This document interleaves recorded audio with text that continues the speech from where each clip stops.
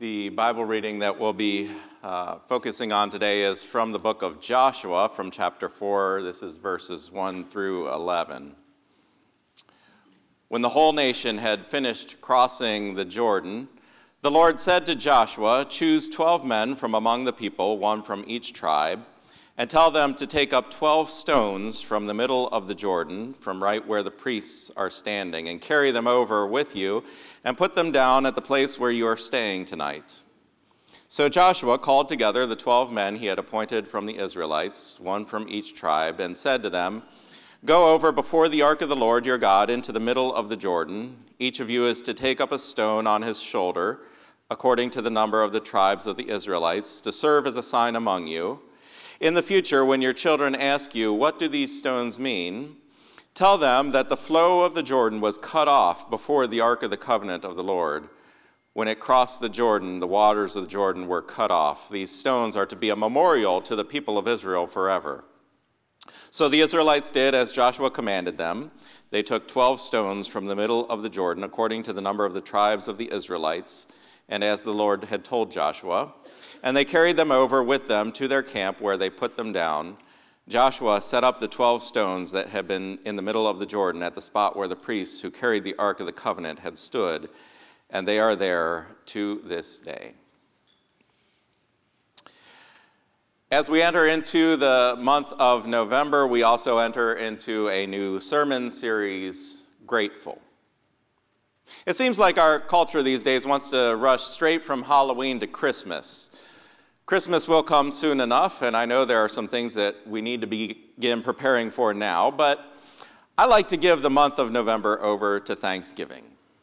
Thanksgiving has always been one of my favorite holidays, not least of which because of the food, which, by the way, you all did a bang-up job last week with the potluck. Yeah, that was amazing. That was something to truly be grateful for. So we're spending this month talking about gratitude. And as this first Sunday of November is often recognized as All Saints Sunday, the theme for today is grateful for the past. The past. A lot of people these days don't have much use for the past. We're told sometimes not to look back, to only look ahead. It is true that we shouldn't get stuck in the past. Nostalgia can be crippling if it keeps us mired in what used to be, longing to return to a day that cannot be recaptured. But memory is a good thing. Remembering where we came from, how we got here, and more than that, remembering God's role in the whole thing, what God has done for us, how God has shaped us in the past. Being grateful for that, that is an important aspect of our faith. Being grateful for the past helps to ground us in who God created us to be. Remembering the past with gratitude gives us a better sense of how God has been working within us and what God expects from us. I'm grateful that there are still members here at Faith Community who have been here since the early days of this church, some even from its founding. They remember how things got started. They remember the incredible growth that God brought through the years. Several times in recent weeks, some of them have made statements to me along the lines of, "We've grown this church before, we'll do it again." And it wasn't said in a nostalgic, wanting to recapture the past kind of a way. It was said in a faithful, "We know that God can do it because we've seen God do it before," kind of a way. That's a kind of perspective you don't get from someone who arrived here after the growth had already taken place. Unless, of course, they have imbibed the stories of what God did before they arrived. I love hearing the stories of folks worshiping in the Hopewell School building before there was any church building here. They were driven by their vision of a large community church that would one day stand in this spot. We need to hear those stories, not because we want to go backwards in time, but because it reminds us that God planted this church here for a reason, and that God still has a plan for us in this place, and that he is the one who will see it to fruition. He has done it before, and he is doing it again. Not everything in the past was wonderful. There are some things in the past that we definitely want to leave in the past. But even with the bad stuff, when we remember how God was there to help us overcome it, that too can lead to a sense of gratitude and increase our faith. The Bible story that I read from the Old Testament book of Joshua takes place just as the Hebrew people are entering into the promised land. They're entering into a whole new world for them. A new day has arisen. It's time to embrace the new future into which God is leading them.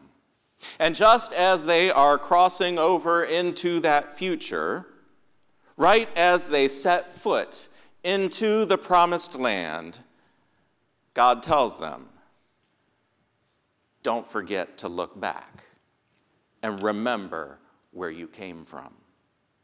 Remember how you got here. Remember who it was that brought you to this place. Here's where we are in the Bible story. The Hebrew people had been wandering in the wilderness for 40 years. Prior to that, they had been slaves in Egypt for 400 years. After 400 years of slavery and servitude to the Egyptians, God sent Moses to free his people. Moses led them out of Egypt through the Red Sea, where God parted the waters so that they could cross on dry ground. Then God brought the waters back together, crashing down upon the Egyptians who were in hot pursuit, drowning them and setting God's people free, something for which they should have been immediately grateful. But no sooner had the Israelites been delivered from danger than they began to complain. They complained because, well, that's what people do when everything around them is changing and they don't know what's going on or where they're headed. They started saying they wanted to go back to Egypt. At least there in Egypt, they knew they had food every day and a bed to sleep in. That's the danger of nostalgia. It only remembers the good stuff, blocks out all the bad. The Israelites were stuck in the past, and God and Moses chastised them for it. But that doesn't mean that God didn't want them to look back. It's just that he wanted them to look back at reality, at the fact that they had been slaves, at the fact that they had been oppressed, at the fact that their lives had not been their own. And he wanted them to remember how he had responded to their cries. That's what the Passover meal was about, to remind them and all future generations of how God had responded to their plight and set them free in a miraculous way. During the Passover meal, a child asks, "Why is this night different from all others?" And then one of the elders tells the story of how they were slaves in Egypt and the miraculous things God did to free them. God wanted them to remember their past and be grateful. But it took the Israelites 40 years to learn that. They could have moved into the promised land right away if they had trusted God. But instead, they were fearful of the future, and they longed for the past, and they were resentful of their present situation. So God made them stew in it for 40 years. As we come to the book of Joshua, that 40 years is over. All the people who had refused to press on in faith have now passed on in death. The new generation is finally moving into the promised land. Time to be done with the past for good, right? But no. The first thing that they do upon entering their future is a throwback to the past. Just as God had parted the waters of the Red Sea so that they could depart Egypt and enter the wilderness on dry ground, so too now God parts the waters of the Jordan River so that they can depart the wilderness and enter the promised land on dry ground. This was God's way of saying, remember, I did this for you before. I'm doing it again. And then as soon as they crossed into the promised land, God tells them to set up a memorial there. A memorial for future generations. While the waters of the river are still parted, God commands one member of each of the 12 tribes to take a large stone from the middle of the dried up riverbed, right where the priests were standing with the Ark of the Covenant, and to set those 12 stones up next to the river as a monument of what occurred there that day. In the future, he says, when your children ask, what do these stones mean? Tell them that the flow of the Jordan was cut off before the Ark of the Covenant of the Lord. These stones are to be a memorial to the people of Israel forever. You see, God wanted them. He wanted them to be able to look back to their past, to remember what he had done for them, to be grateful for it. He wanted their future to be shaped by their remembrance of his faithfulness to them in the past. This is an important aspect of our faith, remembering the past with gratitude. Not because it was perfect, and not because we're trying to go back there, but because that is where we met God. To be grateful for those moments when God revealed himself in mighty ways to our ancestors, inspiring them to pass the faith on to us. To be grateful for those times when God has acted previously in powerful and life-changing ways, and to realize that he will do it again. We need to remember those big moments of God from our past because that tells us something about who we are today and where God is leading us into the future. As I mentioned earlier, today is All Saints Sunday. The church has long recognized November 1st as All Hallows Day, hallow being a Middle English word for holy or sanctified or saint. November 1st is All Hallows Day, and that makes the night before All Hallows Eve or Halloween. For the church, though, it's always been about the saints of our past. The beginning of November is set aside as a time to remember with gratitude all of the faithful souls that have gone before us. We thank God for the lessons they taught us, for the love they shared with us, for the faith they demonstrated to us. And we seek to honor their witness as we continue along God's path. Around All Saints' Day, I always think of my grandfather. He was something of a saint to me even while he was still living. I always wanted to grow up to be like him. I remember a Sunday school class when I was a child where we were discussing what we might want to be when we grow up. By the way, I've heard it said that the reason adults ask children what they want to be when they grow up is they're looking for good ideas.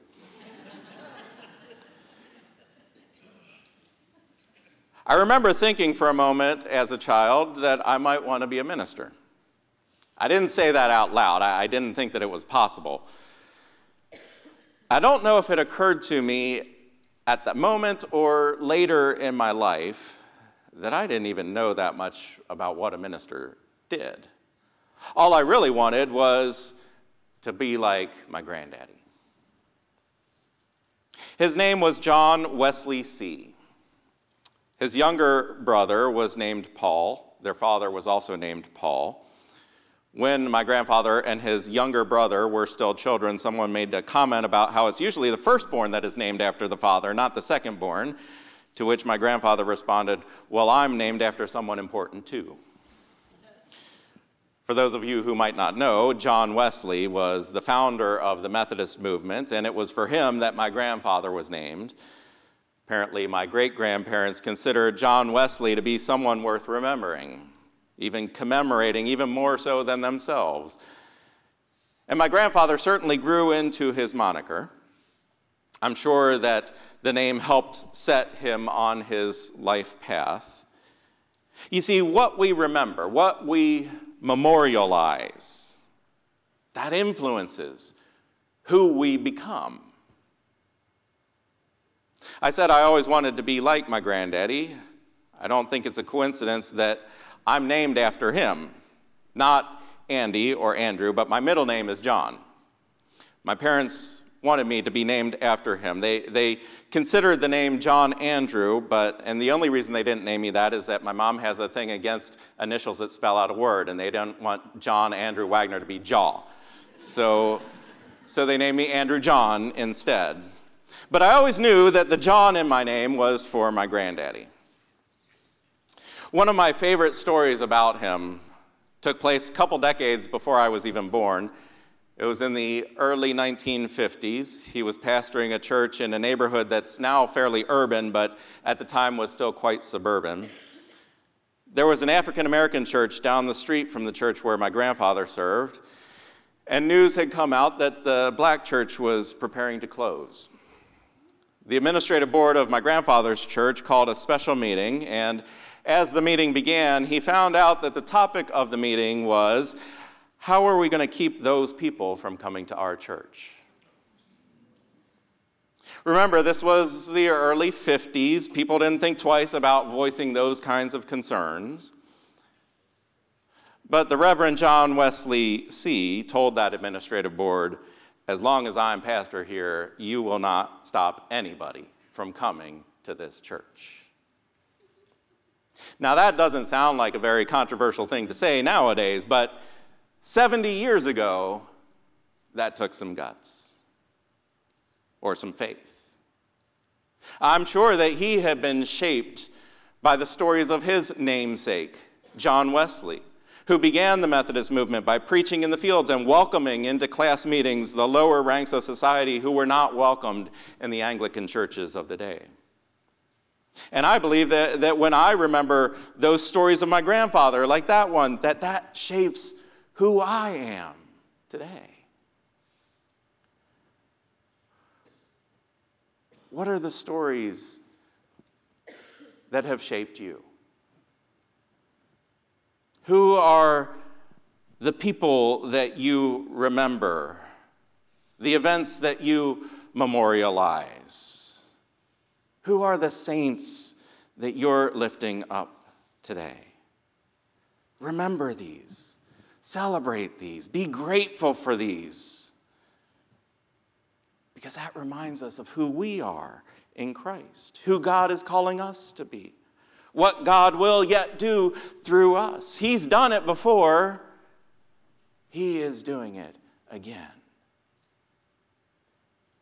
Take a moment to remember and be grateful.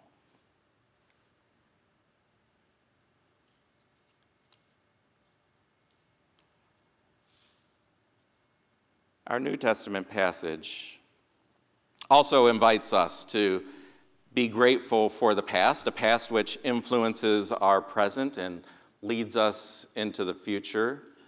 Listen to what the Apostle Paul wrote in 1 Corinthians 11. For I received from the Lord what I also passed on to you. The Lord Jesus, on the night he was betrayed, took bread, and when he had given thanks, he broke it and said, "This is my body, which is for you. Do this in remembrance of me."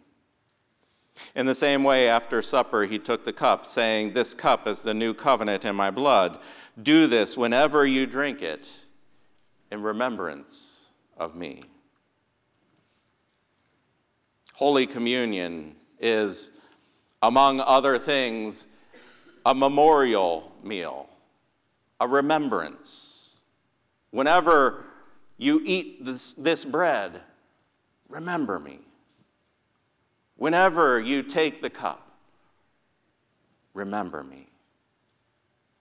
Just like the stones next to the Jordan River, that when the children ask, what do these stones mean? They hear the story of God parting the waters so his people could enter the promised land. Just like the Passover meal, that when a child asks, why is this night different from all other nights? They hear the story of God delivering them from Egypt so they could live freely as his people. So too, we have this sacrament that when a child asks, what's so special about this bread? Why do we drink this juice? They hear, once again, the story of God's redemption through the body and the blood of Jesus Christ. In Catholic and Orthodox churches, it's called the Eucharist. Eucharist is the Greek word for thanksgiving. It's a time for us to remember and be grateful, to give thanks to God for what he has done for us in Jesus Christ. But the Eucharist is more than just a remembrance of the past, because in that remembrance, we receive God's grace for us anew. Remembering what Christ has done in the past changes who we are now. What we remember, what we memorialize, that influences who we are. As we receive the bread, in gratitude for Christ giving his body for us, we become part of his body. As we receive the cup, in gratitude for Christ pouring his blood out for us on the cross, his redemption washes over us, cleansing our souls, making us holy. The Eucharist hallows our very being. It changes who we are into who God wants us to be.